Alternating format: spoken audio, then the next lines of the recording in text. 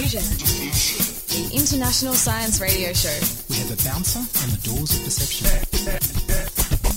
The good, the bad, the ugly. It gets pretty exciting. The myths, the truths. Toxicology. Astroseismology. Magnetism. The dark side. Genetically engineered potatoes. Planetoid. Planetoid. I love that word.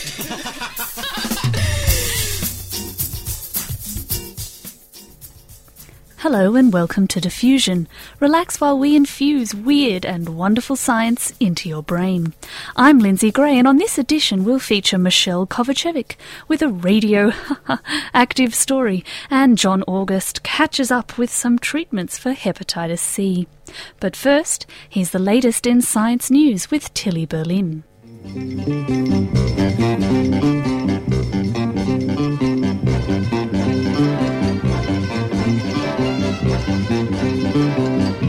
The first bit of news comes from footwear. Now, it's always been quite hard to tell when shoes started commonly being used in history. Now, this isn't because they didn't have catalogues, Ev. It's because ye oldie shoes were made out of material that erode over time. Things like animal skin, rope, string, that sort of stuff. Do our current shoes not erode over time? Well, I guess they do, but we wear, We've got a lot more treat them with all sorts of things. Yeah. Now, so until now, the earliest known shoes were sort of like those rope sandals that you attach to your feet with string. They were around 12,000 years ago. Is this what we used to call... Oh, that's a long time ago. That's an old shoe. That is an old shoe. That was the oldest one we had evidence for. They're coming back into fashion now. I'm not sure if I agree with that. Anyway, but, getting a better picture about who was shod and who wasn't has been revealed by these researchers in the US. And you'll be pleased to know that they have sprinted ahead of the pack. Oh, sweet. By showing that wearing shoes a lot in your lifetime makes a consistent difference to the middle toes, like your couple of middle toes. Because when you're wearing bare feet, and you're wearing bare feet, when you walk with bare feet, yes, you actually use those middle toes to give you traction when you're pushing off and when you're trotting along a fair bit. And the middle toes sort of build up to be relatively more robust, so relatively bigger in relation to your foot and your body size. I'm not talking freaky toes, I just mean they're a bit bigger. So does that mean this little toe with the wearing of shoe is lying dormant? Yeah, well, exactly. When you've got some sort of shoes, then it's just your big toe that's doing the work and all the other ones just slack off. So the big toe's getting a bit tired? Yeah. Well, that's one way to look at it. Let's anthropomorphize. It's getting toey. Oh, Evan. No, that's a different connotation, but go on. Now, when they figured out this little gem about the toes, they looked at this 40,000-year-old Chinese skeleton and an almost 30,000-year-old Russian skeleton. They compared it to some Neanderthal feet and some modern examples of Native American and Inuit skeletons, because they knew whether or not they wore shoes. Anyway, the Neanderthals had hefty middle toes, so their middle toes were doing some workout. They probably didn't wear any shoes at all, or maybe just some animal skins to protect their little tootsies in the really cold. Yeah, but they noticed. Ugg boots, exactly. Oh, I wonder if Ugg boots make a difference. I digress. The Chinese and the Russian skeleton individuals, though, they had lightly built middle toes, meaning their middle toes were slacking off, meaning they were in shoes. Yes. Oh, my God, what an amazing piece of work. Wow, that better not be sarcasm. Because the next time you're picking out your favourite pair of pumps, Ev, you should spare a thought for your big toe, maybe, yeah? He's picking up all the slack from those lazy middle toes conspiring with your footwear. Hey, I actually did have a pair of Ugg boots once. What about people that wear them out of the house? Stop it! Just stop it! Stop it, Tilly's coming after you. Exactly.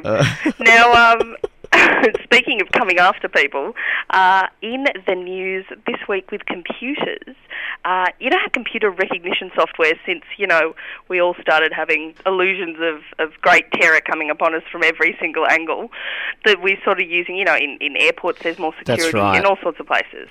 We want computers to kind of go off as soon as there's an indication that that someone looks like a terrorist. Yeah, exactly. Well, there's this new research that they're proposing that instead of using one single shot of a person as an identifier, we should replace it with an image that combines several shots of that one person, sort of making a morphed sort of... Oh, that's cool. Then they can kind of do a Matrix type thing. Yeah. Well, when they tested this out on current facial recognition software, it actually increased the computer's ability to recognise a person by 100%. Yeah, that's pretty good. Yeah. Now, this new technique was actually discovered by psychologists. Don't get me started. Oh. And they were looking into why humans are usually great at recognising someone they know, but we're not, like in a photo, being able to identify them. But if you're shown someone that you don't know, and then you're shown some more photographs and asked whether it's that person, it's a lot more difficult, okay, because you're not familiar with them.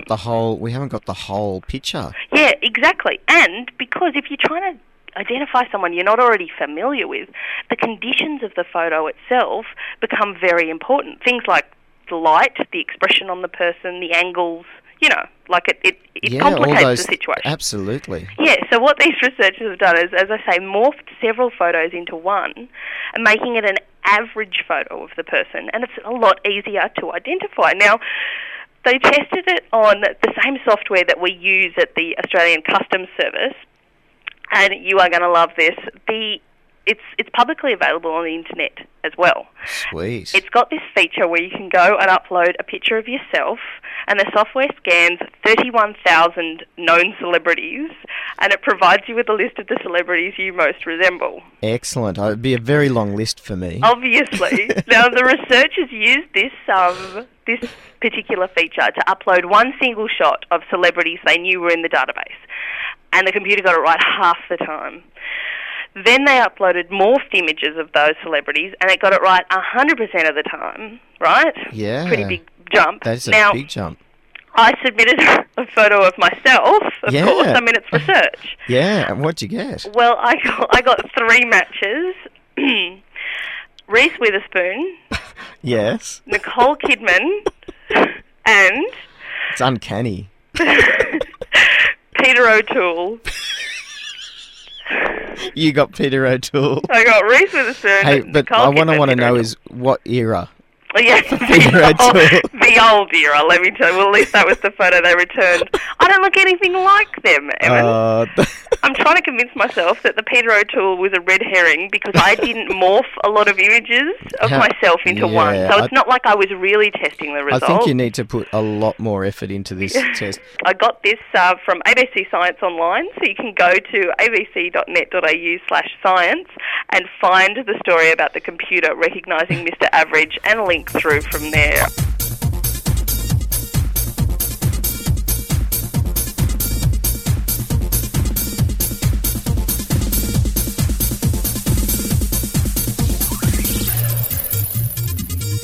Next, we have John August looking at a drug for treating hepatitis C, which has been developed by academics operating outside mainstream pharmaceutical firms, making their own connections with manufacturers. In late 2006, Sunil Shaunak, Professor of Infectious Diseases at the Imperial College in the UK, announced that his team, including researchers in the London School of Pharmacy, the Hammersmith Hospital and colleagues in India, had developed a new way of synthesizing pegylated interferon for the treatment of hepatitis C. Clinical trials were planned for 2007. The process of making this protein involved opening up the interferon protein and inserting a sugar molecule called PEG into it. The modified molecule persists in the body for longer because of the associated PEG molecule and can cure hepatitis C in many patients. The original patent coated the interferon molecule with PEG sugar. However, because the PEG sugar molecule was inserted into the interferon molecule, it was not claimed by the original patent, and the drug can be manufactured by independent factories at a much lower cost. Hepatitis C afflicts around 200 million people worldwide. It's transmitted by infected bodily fluids, and a quarter of its sufferers will actually recover naturally, but the remainder develop a chronic condition which can cause severe liver damage and cancer. The current treatment, including pegylated interferon and the antiviral drug ribavirin, can cure the infection in half of cases, but this treatment is very expensive and out of reach to 80% of patients worldwide. Professor Schaunack says his aim is to provide drugs to people who would not have been able to afford them, so they aren't competing with the large drug companies. This is certainly true, but the UK Health Administration is planning to use the drug, with estimates that it would actually save 75% in treatment. So there is going to be some competition in first world markets. Professor Schaunack has hailed the work as pioneering ethical pharmaceuticals, where the objective is to address the global burden of disease, rather than seek out treatments and markets, which are the most profitable. While his discovery developed from the earlier patented version of interferon, this is exactly the sort of thing that the large pharmaceutical firms do to each other in their big game of chess. The difference is that here we have an academic able to do the research and forge connections with manufacturers and distributors. Pharmaceutical companies claim that they need $800 million to develop a new drug. Still, these firms spend a lot on marketing and lobbying of politicians. The research costs for drugs are overwhelmed by marketing and other costs. Firms also try to maintain their hold on patented drugs by evergreening them after the patents have lapsed. This might involve abusing the patent process, bullying smaller generic manufacturers, or just continuing to hold onto the trademark and trying to marginalise generics. Such firms do not seem to be living on the brink about to collapse if they don't make sufficient profits. Rather, evergreening and similar strategies are anti-competitive. Rather than operating in a competitive market, which would keep them honest, they try to control that market as much as they can.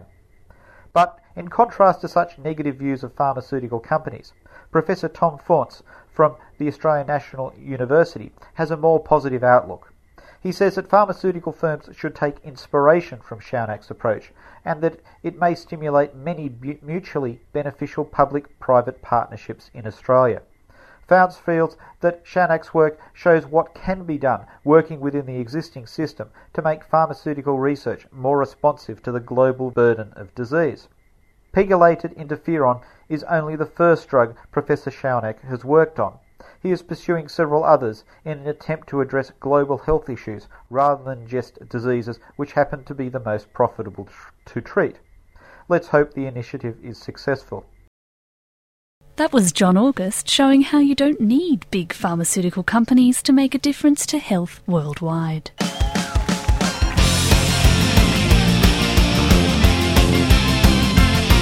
The sun is a mass of incandescent gas, a gigantic nuclear furnace where hydrogen is built into helium at a temperature of millions of degrees.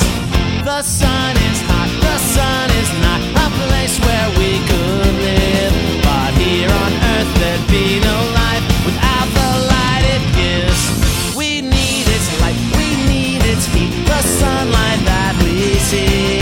The sunlight comes from our own sun's atomic energy. The sun is a mass of incandescent gas, a gigantic nuclear furnace where hydrogen is built into helium at a temperature of millions of degrees. The sun is hot. The sun is so hot that everything on it is a gas. Aluminum, copper, iron, and many others. The sun is large. If the sun were hollow, 1,000,000 Earths would fit inside. And yet, it is only a middle-sized star.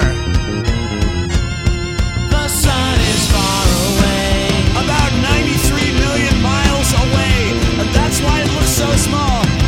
but even when it's out of sight, the sun shines night and day. We need its heat, we need its light, the sunlight that we see. The sunlight comes from our own sun's atomic energy. Scientists have found that the sun is a huge atom-smashing machine.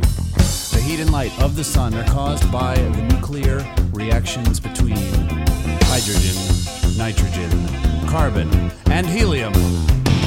The sun is a mass of incandescent gas, a gigantic nuclear furnace where hydrogen is built into helium at a temperature of millions of degrees.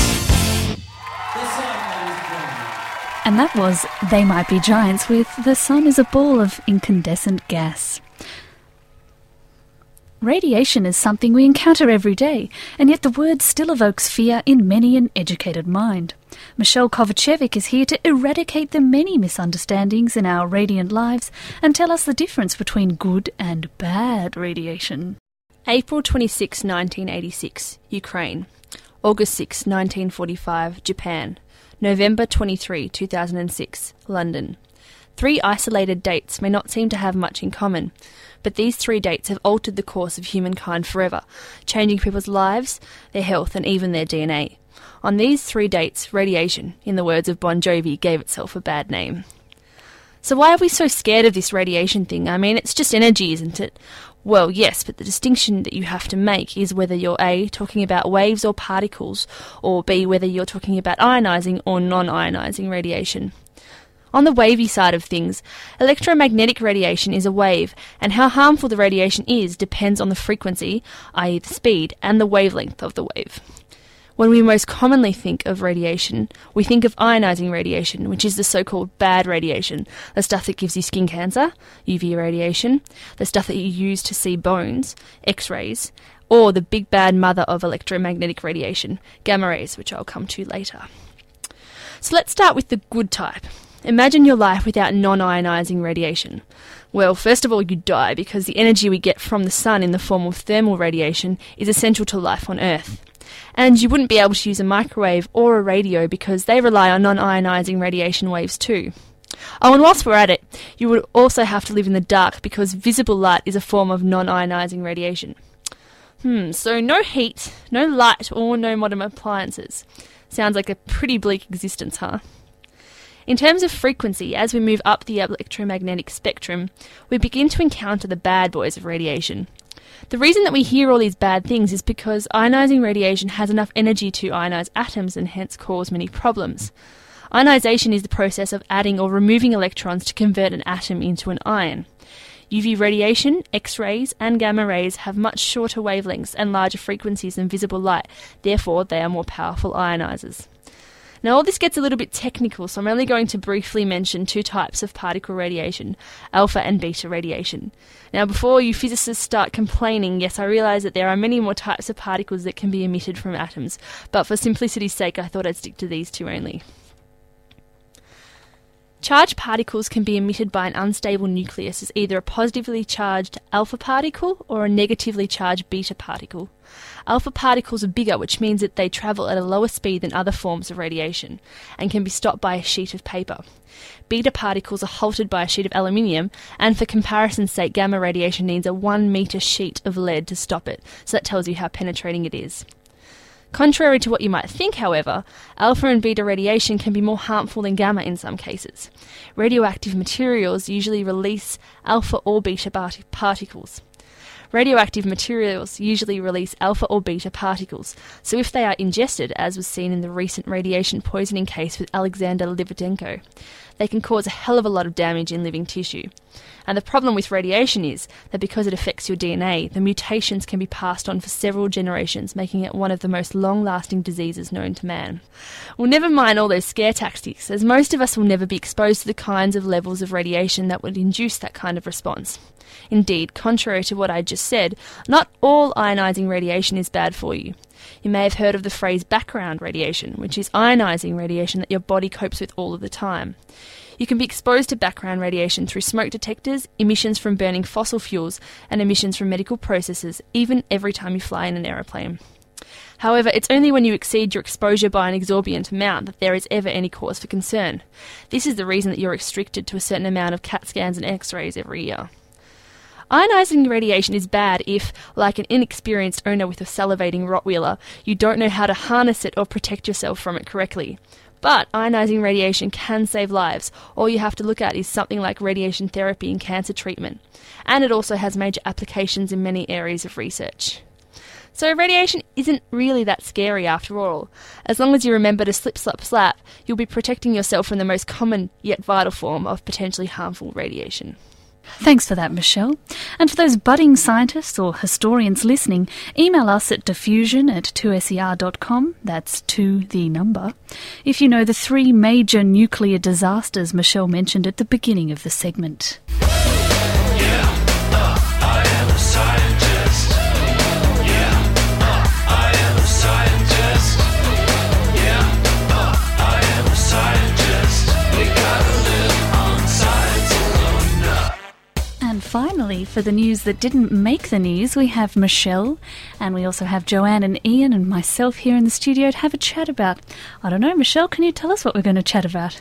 Well, I read something just recently, I think it's been all over the news as well, about this girl who switched her blood type after a liver transplant. Have you guys read anything at all about that in the recent news? I did hear about that. Ooh. And I'd heard they're trying to do whatever happened with her naturally, they're trying to do deliberately in other patients. They're trying to replicate it. Well, I mean, you'd want to replicate something like that. I think from what I understood, she had a liver transplant, and after 3 years or something like that, her blood type developed into the same blood type as the donor liver, which means that she didn't actually have to take any more medication. That would reject medication. Right. That would reject the donor. So she doesn't have to be on medication at all anymore. I think it's the first case that they've ever seen in the entire world where something like this happened. So if they can figure out how her body came to accept the organ as its own, then it could be a great thing for transplants worldwide. My understanding of it is that stem cells, was it the liver that was transplanted? Yeah, the liver, Stem cells from the liver got into her bone marrow and started producing blood cells. So they were compatible cells, and they started, basically the immune system is controlled from the marrow, and so it recognised the new organ and her own body. So it would have been tragic if it just become like the host immune system and rejected her whole body and accepted the liver. But instead it accepts both. And so it's just amazing that it's happened by accident. Yeah. Look, pardon my ignorance, guys, but what on earth is a blood type? I mean, what makes A, B, AB? I mean, what is all this business? Does anyone actually know? Why would one be A and one be O negative? It's to do with the antibodies in your blood. Right. So someone who's got O blood type means that they don't have antibody A or B. I've never actually had a blood test. Apparently when you get a blood test, you've got to ask for them to specifically test you for what blood type you are, because I've had blood tests before and I've never been told my blood type. I always forget to ask them to test me for it. But right. You'd think don't they ask, could. don't tell. Better to live in ignorance, perhaps. I also read another couple of interesting things. The other interesting thing that I read in, I think it was the Daily Telegraph a couple of days ago. I'm sure it was interesting then. It was about some research that scientists had done about with pregnant mice and seeing whether obese pregnant mice had heavier birth weight mice, and that sort of directly correlated to, somewhat correlated to humans. How many mice? Fat mice. Directly correlated sort of to humans who have, so pregnant women who have a high fat diet, because they fed the mice like a high fat Western diet, and pregnant women who don't really watch their weight, who eat for two, as the saying goes, have higher birth weight children, and therefore their children are more prone to be obese as well. Right. Well, I mean, have you guys read anything about obesity being genetically linked, or if it's just an eating habit? Or, I mean, I think I find the whole obesity topic quite interesting, and whether or not it's an intrinsic desire to eat, or whether or not it's just people being fat and lazy or something like that. Well, I was exposed to some research quite recently about overfed caterpillars, and what they did, they had a series of treatments where they had poorly nourished caterpillars with a low carbohydrate diet, low carbohydrate and fat. Atkins caterpillars. Well, I guess, yeah. I don't know if they were high protein, but anyway. And then they had a treatment where you had high carbohydrate, high fat caterpillars, and then they looked at the survivorship over several generations of these caterpillars' babies. And they actually found that after a couple of generations, maybe 2 or 3, the offspring of the treatment that were fed heaps and heaps of fat and heaps of carbohydrate ended up obtaining the ability over time to excrete the excess fat and carbohydrate. They didn't end up being as obese, even though those, the next generations of caterpillars were also fed the same amount as their forebearers. They were actually able to excrete all that excess fat and carbohydrate. They didn't get obese. So while we may, I mean, whether humans are anything like caterpillars, I don't know, though my brother has a baby and it does remind me of a larvae. But anyway, whether humans are anything like caterpillars, perhaps in a few generations' time, even if these families are continuing to eat this high-fat, low-nutrient food, maybe we'll learn how to just shed the fat and not end up, everyone being obese. It does seem to be genetic. There's a lot of studies I've seen where they talk about it being body shapes. Oh, and right. so that, the people who go on TV and say, look, I lost all this weight and I did this and I did that, generally they're people who were kind of slim or athletic to start with. And they've, had a lifestyle change, yeah. They may not have even had a lifestyle change. They were just that way and they got hired for the ad. Oh. Little Magdalene, we all know about the places that you've been. Think you're hidden there, but everyone has seen. They can see you now, you're out in the rain. It's 5 a.m. and you're on some corner again. And that's all from us in this edition of Diffusion.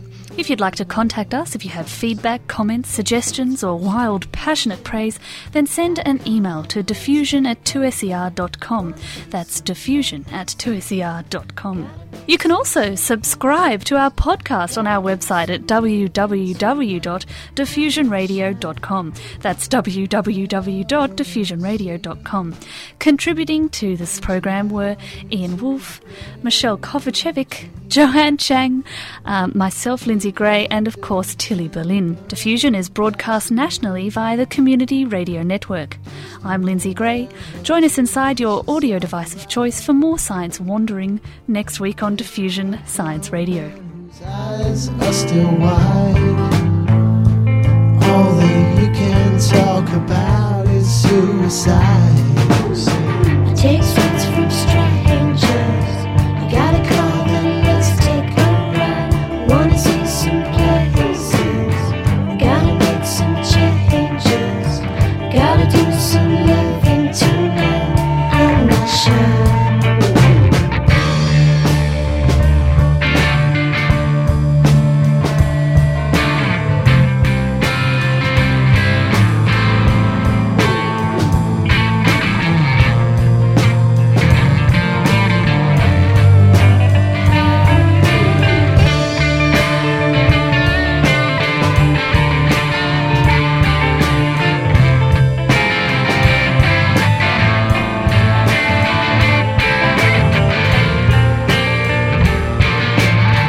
Take sweets from strangers. You gotta call, then let's take a